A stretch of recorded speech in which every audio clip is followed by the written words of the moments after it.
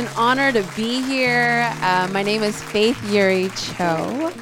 I do live in New Jersey, although I'm not originally from New Jersey. My husband and I, we co-planted Mosaic Covenant Church right in Paramus. We have 4 children. We have 2 dogs. I'm clearly a glutton for suffering. Church planter, 4 children, 2 dogs, in a during and post-pandemic world. It's been crazy, but it's been good. But it's an honor to be here. I just came back from California, and it was just like one of those, I don't know if this is like a very typical Andrew Mook situation, but he got me 2 weeks ago.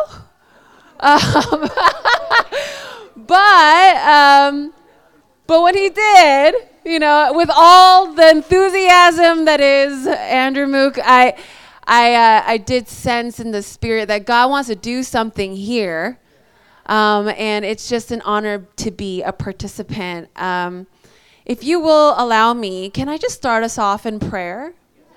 Yeah, let's, and if you will with me, the Holy Spirit is already here, but if you would acknowledge him with me. Just even for this moment, to put aside your intrusive thoughts. To acknowledge the King. To welcome him. Jesus, you are the dream. You are the purpose. You are the reason. So God, I just pray that in this gathering here in Providence, Rhode Island, that God, that you will shake what needs to be shaken. That Lord, that you will break what needs to be broken. That God, that you will glorify and magnify the name of Jesus. God, I just pray that you resurrect hope in the jaded heart. That you will unravel pain in the one that has been in the storm. That you give us the revelation that we need, because God, we need it, Lord. Some of us, we are one revelation away from the breakthrough. So Jesus, we ask that you give it. And for those that have a hard time just getting it, give us the grace. Give us that grace, Lord, to know you and to love you more. In Jesus' name we pray. Amen. We are going to go through scripture, so don't worry, I'm going to get into that. Sometimes when my intro is a little longer, people are like, oh, she's not preaching from the Bible. I am, so. But just to give you an idea of like a little bit about me and who it is that's talking to you, aside from the bio and things like that, and why is this abnormally tall Asian woman, invited here. But people always are like, oh, you're tall, I am. Anyways. I am a child of the presence of God. I was not raised in a Christian home. But when I was around 6 years old, I just had this thought, like, if God is real, then I need to know him.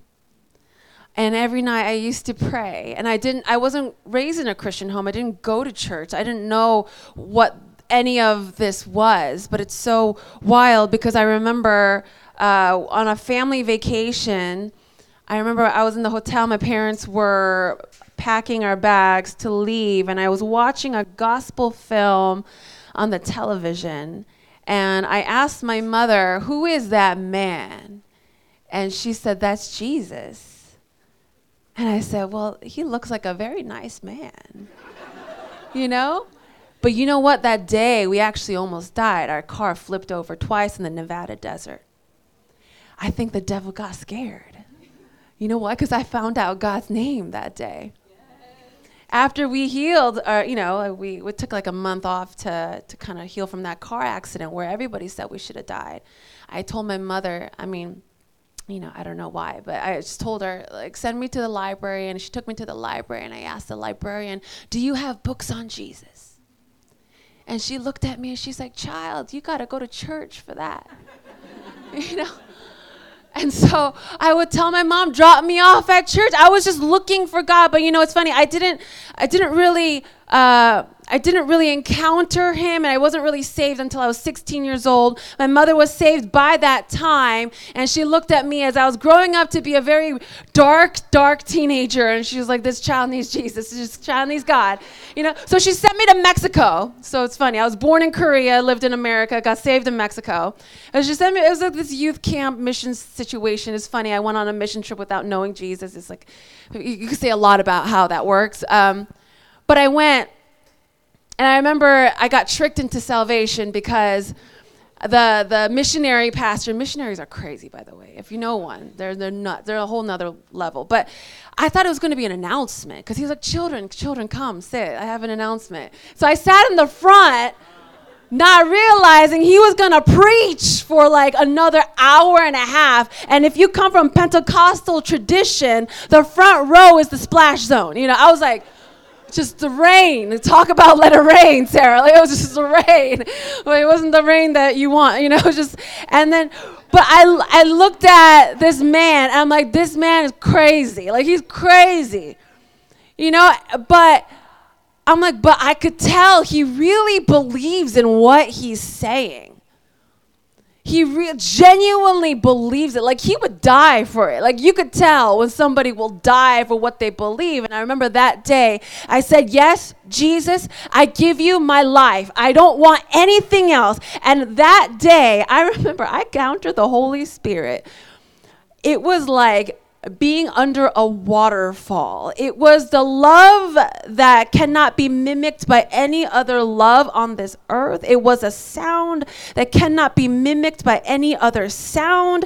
It was a fulfillment that could only be met by a supernatural being. It's not something that I love that phrase. I'm going to keep it. That whole faith is not a mental exercise. Oh no, it was an experience. It was a life change. It was an encounter. I know we're not supposed to over spiritualize things and idolize experiences, and I totally get that. But my God is not a philosophy. He's not a theory. But he is God. The presence is tangible. It is real. It is actual. It is realer than the air that you breathe. So I became saved that day. I was 16 years old, but man, I thought, this is it. This is me and Jesus. We're going to be BFFs, and this is it. I did not realize that although the presence of God is great and is good, he's also a mystery. He's a mystery. And I could tell you time and time again where I questioned the goodness of his presence. I specifically remember January 2009. I told God, I want more of you so badly. I'm going to pray 4 to 5 hours per day. I was a youth pastor, and I had no friends in San Diego, so that was possible. So it's not like, wow, holy. No, I had no kids, no husband. It was just the whole thing. So I will wake up and I'll be like I thought I was Moses. Like, I was like approaching the burning bush. Like, I would light candles. I would turn on music. I'd be rolling on the ground. Jesus, come, Holy Spirit. And you know what? That year was one of the hardest years of my life. It was almost as if the moment I said, Lord, I want more of you, the devil's like, oh, all right. Like, it was crazy. And I just didn't understand. God, if I want more of you, why won't you give me more of you? Like, why is it so hard? I have 4 children. If any of them were to raise their hands at mommy, I would never be like, you know what? I want you to stay there and just be stronger and pure. Like, I would come to them. I would hold them. And I just kind of felt like, God, I feel like you're hard to love. And I don't understand what you're doing right now. And it's very frustrating. Hunger is not enough. No, hold on. Some of you are like, what? No, it's not enough. You have to have hunger and hope. Because hunger without hope leads to jadedness, leads to disappointment. I was hungry, but I had no hope. I'm like, God's left me. God's abandoned me. I had other moments. I out of my 4 children, I have 1 son, my second born, and he had a lot of health complications in the beginning stages of his life. He had this crazy mix of eczema and allergies. It was really bad. He had double socks on both hands and both feet, bandages everywhere, needed oatmeal baths, was allergic to everything under the sun. Even on his allergy packets, it said he was allergic to dust in the air. I'm like, I can't control that. He was allergic to rice. He's Korean. How does that work? Oh my God, you messed with this. Like, I don't know, you dropped the ball on this. It's in his genetics, it's his heritage, But he was just eating from like birth. Like, he couldn't take regular milk. He had to eat cucumbers, and like it was just like a whole thing. And every night it took us about 2 to 3 hours to put him to bed. And we would, either my husband or myself, we would have to hold him so that he would not scratch himself to a bloody mess. Because every morning we would open up his bedroom and there would be blood all over the walls. Because he would take off his socks, he would scratch to the point where he would have open wounds. And so every night, it was torment for him because he was just so itchy, inflamed. And every night, we would just lie there in the dark, just holding him, praying. And I believe in healing. I have seen blind eyes open. I have seen tumors disappear when you pray. I just did not understand why a good God that I have given my life to would not heal my son. It made no sense. It was a mystery. Sometimes, and this is what we do very often, is we misinterpret the mystery of God as abandonment. Sometimes we misinterpret the mystery of God as if it's an allegation against his subpar character. You're not kind. You're not merciful. You're cruel. You're cold. You are aloof. Israel did this quite often, which is why we're going to turn to Numbers. Let's see, number 14. We're going to go into bits of 14, but if you will with me, because I want to make sure. I know whenever the pastor reads like a longer passage, people zone out, but I'm going to ask you not to. Okay, so we're going to go into Numbers 14, and I'm going to just read 1 to 9, and then later 36 to 45. Okay, so the start and near the end. All right, so Numbers 14, 1 through 9, it says, that night all the members of the community raised their voices and wept aloud. All the Israelites grumbled against Moses and Aaron, and the whole assembly said to them, if only we had died in Egypt or in this wilderness. Why is the Lord bringing us to this land only to let us fall by the sword? Our wives and children will be taken as plunder. Wouldn't it be better for us to go back to Egypt? And they said to each other, we should choose a leader and go back to Egypt. Then Moses and Aaron fell face down in front of the whole Israelite assembly gathered there. Joshua, son of Nun, and Caleb, son of Jephunneh, who were among those who had explored the land, tore their clothes and said to the entire Israelite assembly, the land we passed through and explored is exceedingly good. If the Lord is pleased with us, he will lead us into that land, a land flowing with milk and honey, and will give it to us. Only do not rebel against the Lord. Do not be afraid of the people of the land, because we will devour them. Their protection is gone, but the Lord is with us. Do not be afraid of them. Now let's hop on over to verse 36. So the men Moses had sent to explore the land who returned and made the whole community grumble against him by spreading a bad report about it. These men who were responsible for spreading the bad report about the land were struck down and died of a plague before the Lord. Mercy, right? Of the men who went to explore the land, only Joshua, son of Nun, and Caleb, son of Jephunneh, survived. When Moses reported this to all the Israelites, they mourned bitterly. Early the next morning, they set out for the highest point in the hill country, saying, "Now we're ready to go up to the land the Lord promised. Surely we have sinned." But Moses said, "Why are you disobeying the Lord's command? This will not succeed. Do not go up, because the Lord is not with you. You will be defeated by your enemies, for the Amalekites and the Canaanites will face you there. Because you have turned away from the Lord, he will not be with you, and you will fall by the sword." Nevertheless, in their presumption, they went up toward the highest point in the hill country, though neither Moses nor the ark of the Lord's covenant moved from the camp. Then the Amalekites and the Canaanites who lived in that hill country came down and attacked them and beat them down all the way to Hormah. As I know, it's a little bit, sad, but up until this point, mind you, context, all right? The Lord has been loyal to Israel. The presence of God is loyal. Even when they rejected Moses at the start, when they were in Egypt, even though God sent Moses, the Lord remained.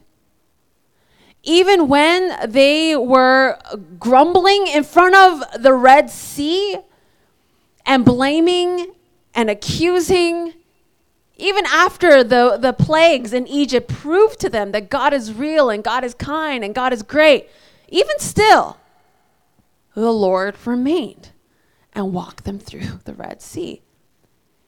Even as they grumbled over every meal, over every drink of water, even when they were threatened to leave and go back to Egypt, the Lord remained, because the presence of God is loyal.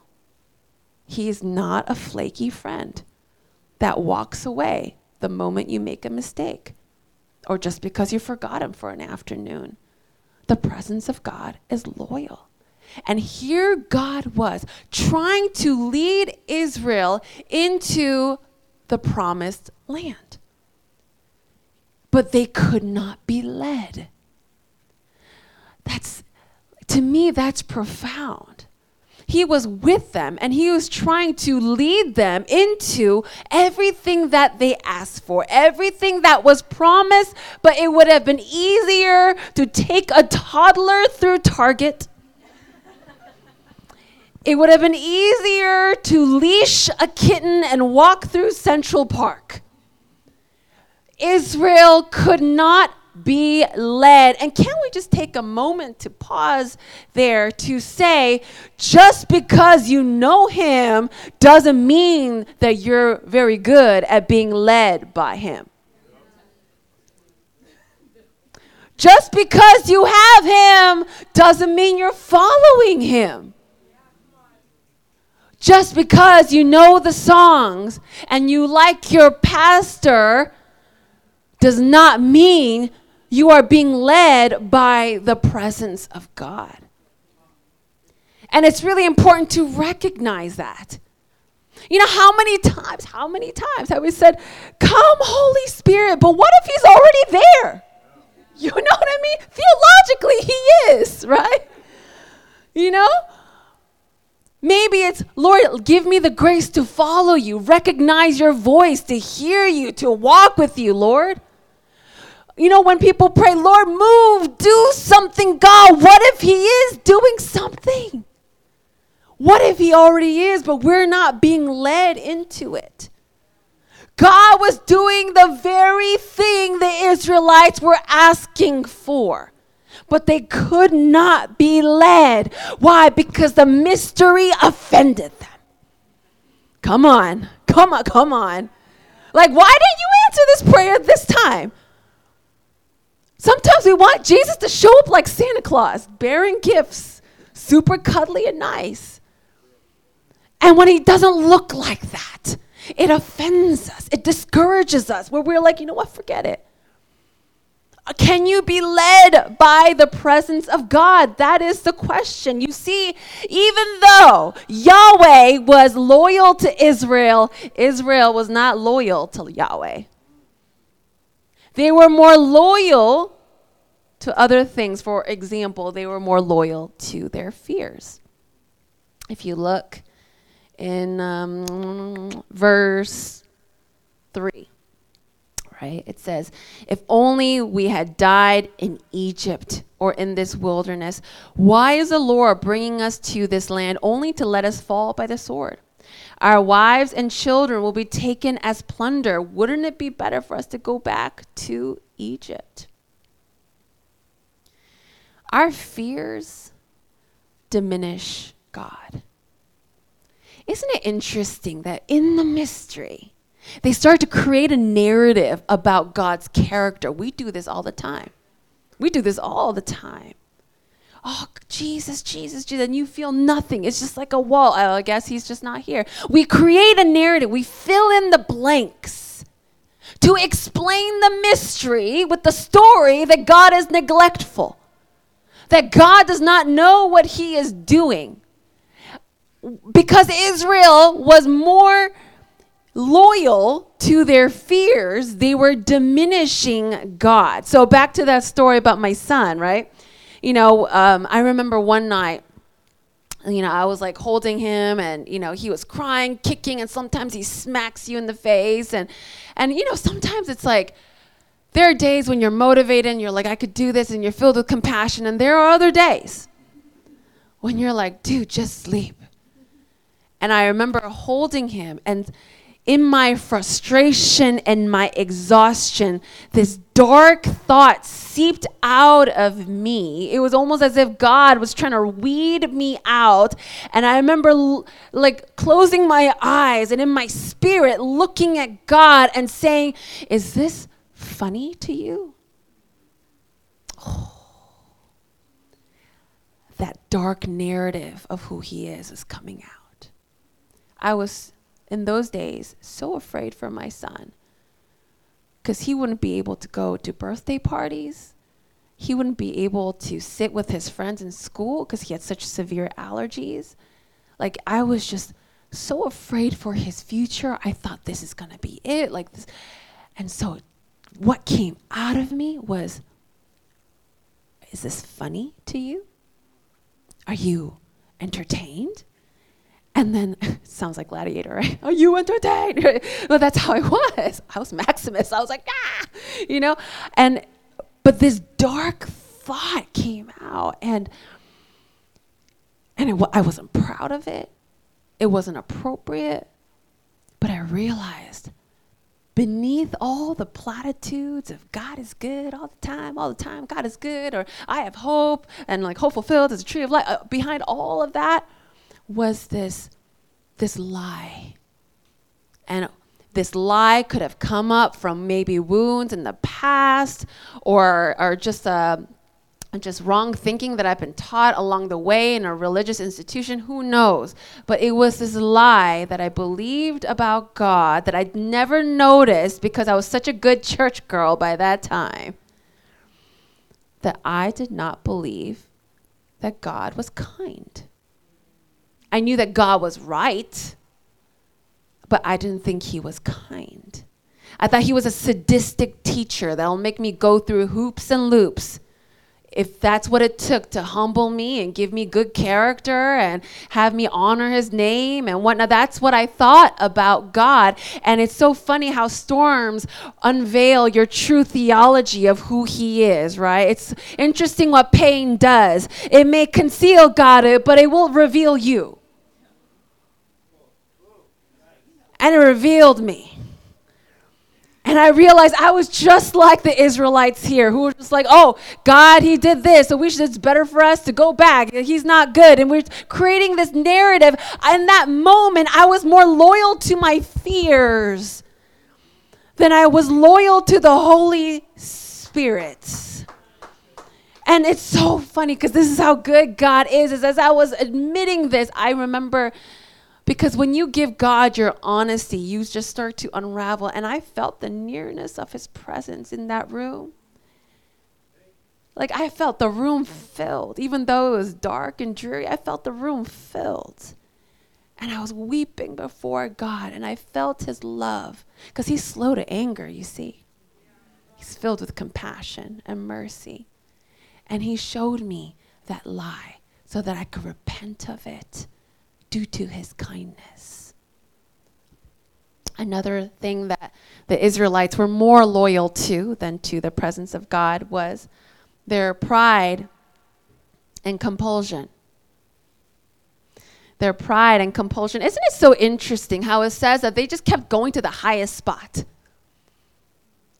So what they realized was, so the Israelites, and the context here is, God was trying to lead them to the promised land. They send the spies. The spies come back.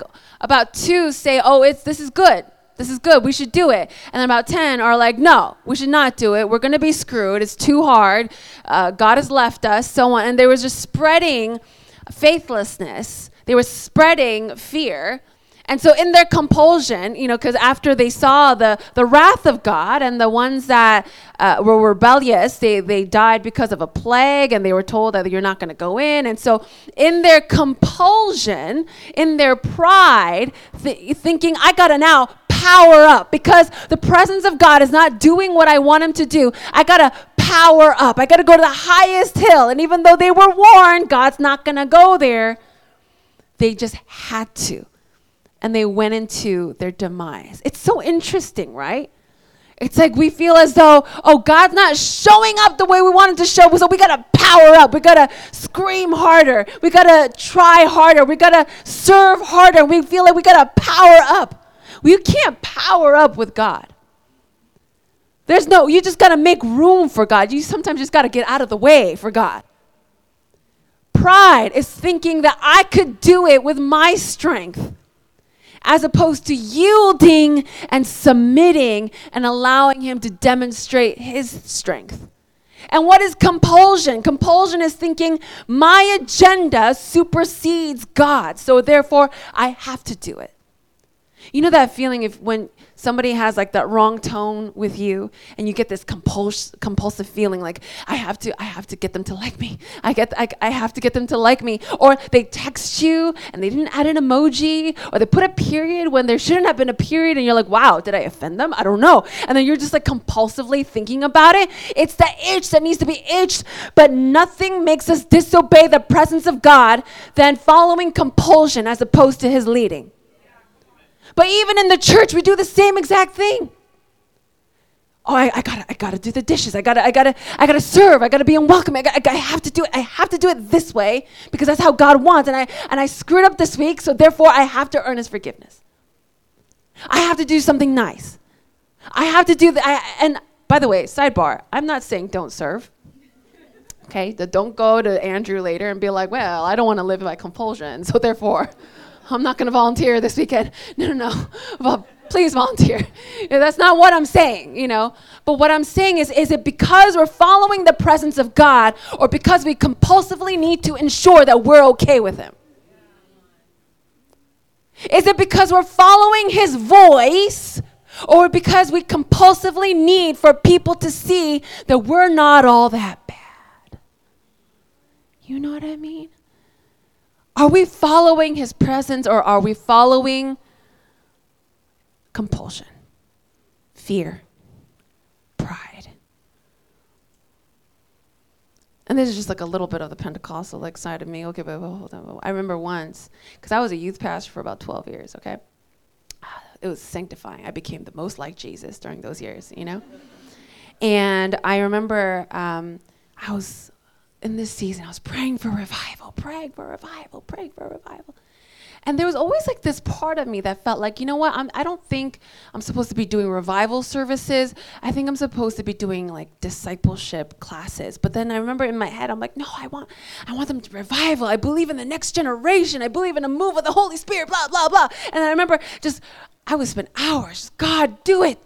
God, why aren't you doing it? Holy Spirit, do it. God, just do it. I'd fast, I'd pray, I'd preach really loud, and I would just do all these things. But I remember one time I had a dream. And in my dream, I actually saw 3, the Godhead. I saw 1, 2, 3, and each one representing the Godhead of God. So the Father, the Son, and the Holy Spirit. And the Father head was looking at me and saying, you do not know the Holy Spirit. And I'm like, what? I was so offended. I'm like, I serve you. And then I looked and I saw the Holy Spirit, and the Holy Spirit looked so grieved. And I could sense in this dream, like, oh, you've been doing stuff. Like, you've been working hard. And yet I just keep telling you, you're not doing anything. You know what I mean? What if God already is here? What if God is already doing something? But what if we need to submit ourselves to the presence of God? Not submit ourselves to people's approval, not submitting ourselves to culture and tradition, or the compulsive need to make sure I'm not going to hell, but submitting to the presence of God, to his voice, to his love. I mean, long story short, if you know the rest of Scripture, you know that even though the consequences were there, God has never left Israel. If you see in Deuteronomy chapter 2, verse 7, it says, "The Lord your God has blessed you in all the work of your hands. He has watched over your journey through this vast wilderness. These 40 years, the Lord your God has been with you, and you have not lacked anything." The Lord had never left Israel, or else the Bible would have stopped right here, you know? And for us, the Holy Spirit will not leave us because of the blood of Jesus Christ. You know, and I'm going to close really soon, so bam, okay. But you know the blood of Jesus is strong. But you know that? You know, even on your worst day, the Holy Spirit is still with you because of the blood of Jesus. Even when you are very aware that what's going on in your mind is severely inappropriate,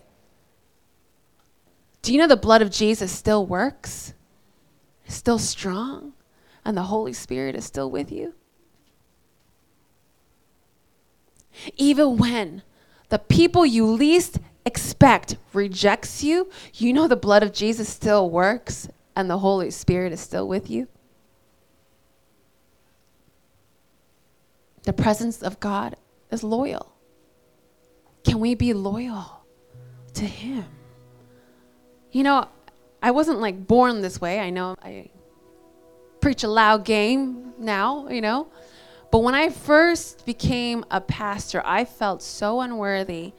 And I was kind of young too. And so when people would call me pastor, it felt very awkward.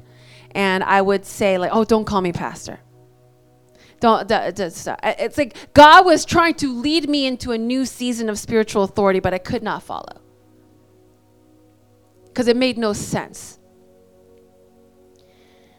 And I remember I really fought it, and I was always just stressed, you know. I was just genuinely always so stressed about every flaw that I would commit. And there was just always so much fear, like, what if this fails? What if this doesn't work? What if he leaves me hanging?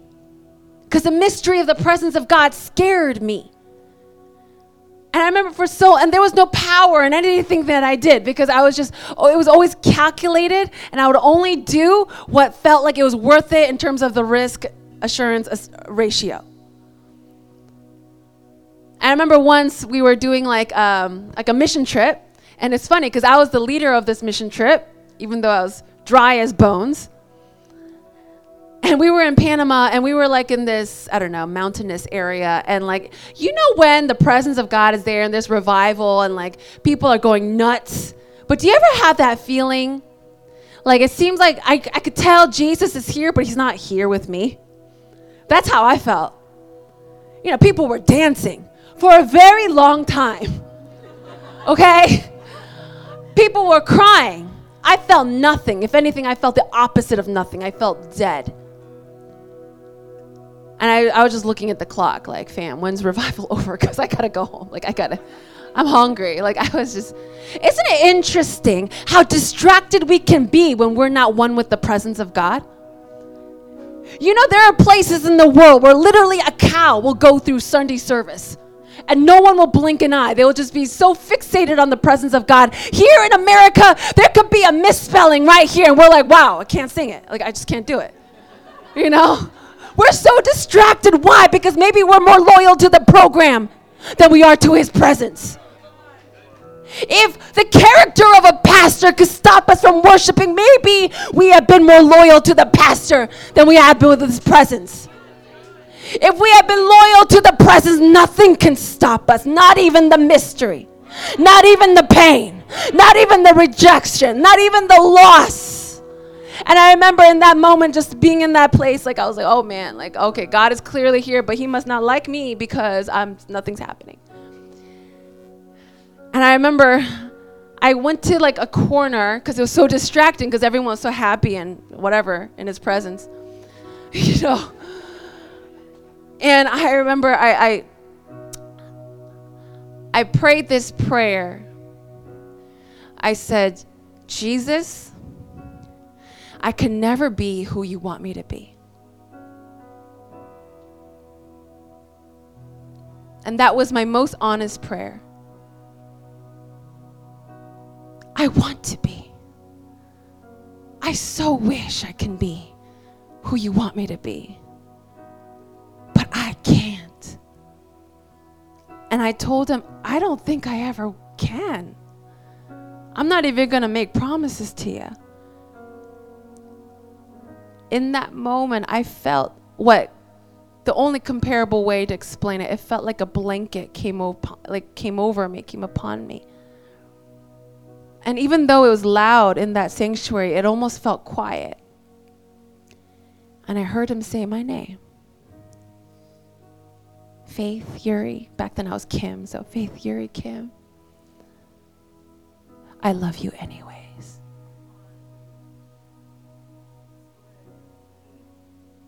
And can I tell you, every part of who I was unraveled before him. Like, you know all that, and you still got me? You still love me? You're still with me? I think then I could trust you with everything. Jesus, I trust you with my name. I trust you with my future. I trust you with my ministry. I trust you. There's no powering up in the presence of God. You could only lie prostrate before him. Holy, holy, holy are you. For I am not, but you are.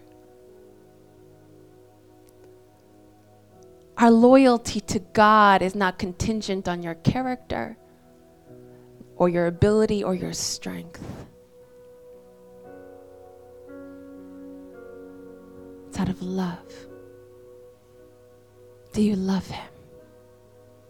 Do you love him? Can we all rise for a bit? Can we all rise?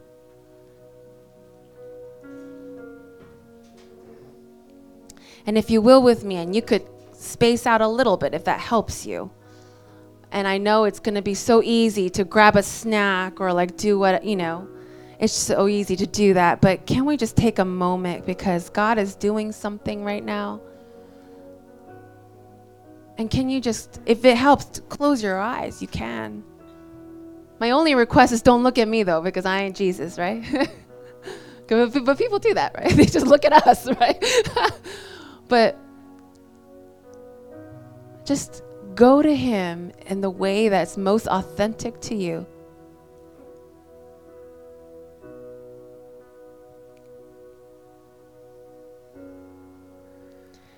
And can you ask the Lord, God, is there a lie that I believe about you?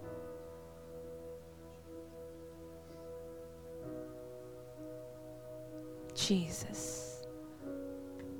Holy Spirit, right now I pray that you unveil our hearts. Unveil our hearts, Jesus.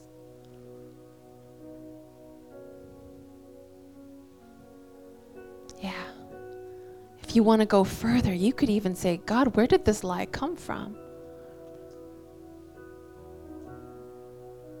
Jesus, Jesus, Jesus, Jesus. Thank you, Lord.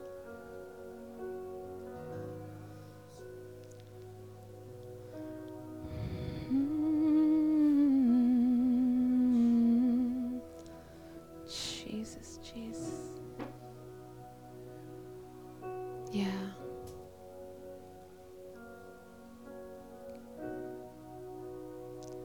Jesus, thank you, Lord. And if you want to go even further, you could say, God, is there somebody I need to forgive for allowing me to believe in this lie? For some of you, you may have had a sketchy relationship with a parent,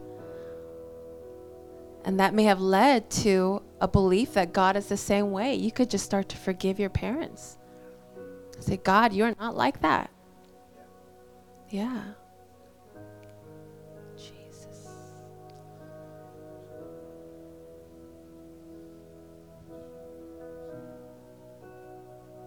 Yes, Lord. Jesus, Jesus, Jesus, Jesus. I'm going to ask the worship team to lead us in a song as we start to continue to minister right now. Yeah, Jesus. I'm calling on the God of Jacob, whose love endures through generations. I know that you will keep your covenant. I'm calling on the God of Moses, the one who opened up the ocean. I need you now to do the same thing for me, for me. We declare, oh God, my God, I need you. Oh God, my God, I need you now. How I need you now. Oh rock of ages, I'm standing on your faithfulness. God, your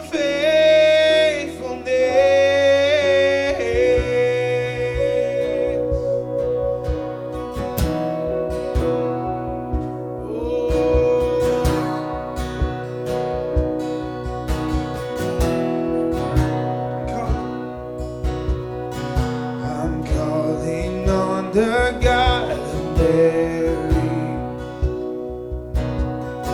whose favor rests upon the lowly. Yeah. I know that you all things are possible. I'm calling on the God of David,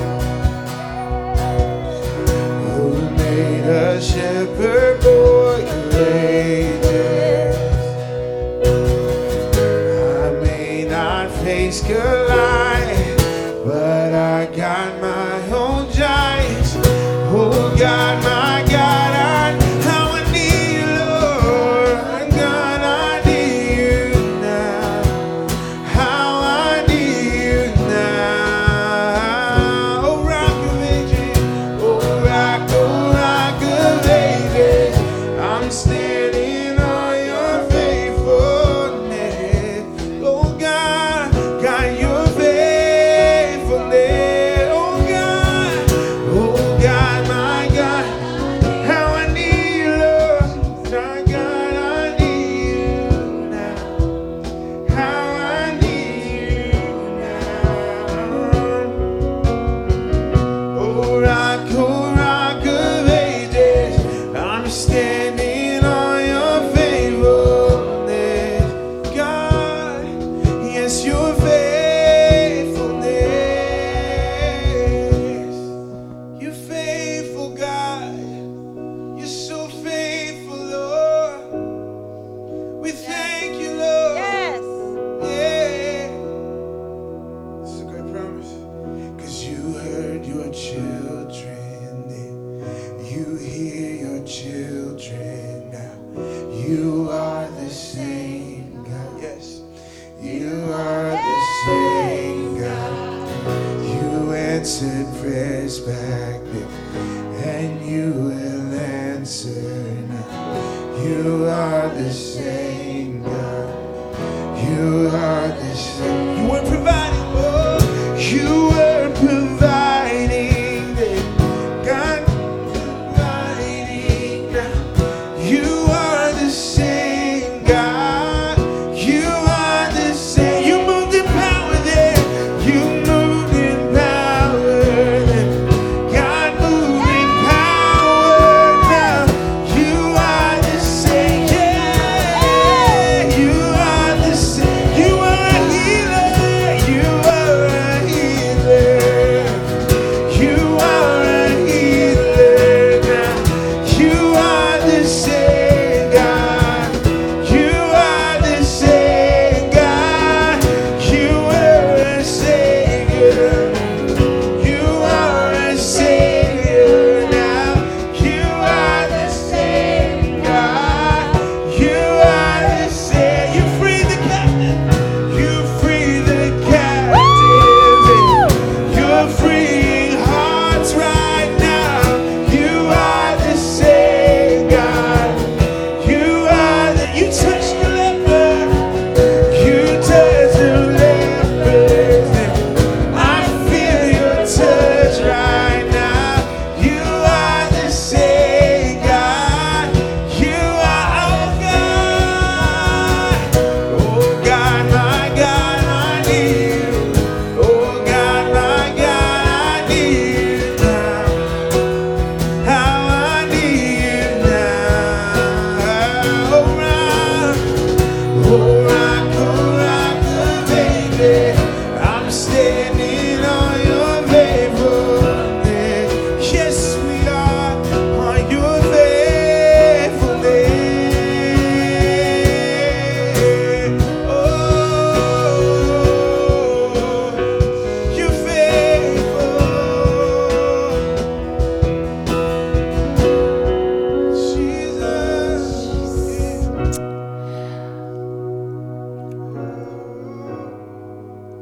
Today we're going to break any loyalty to anyone or anything other than the presence of God. So bear with me here. There's space up here, but also there's space in the back. But whatever it is, can you just, if you have any loyalties that have been above the presence of God, today you could break free, because where the presence of the Lord is, there is freedom. Come on. You could just raise your hand.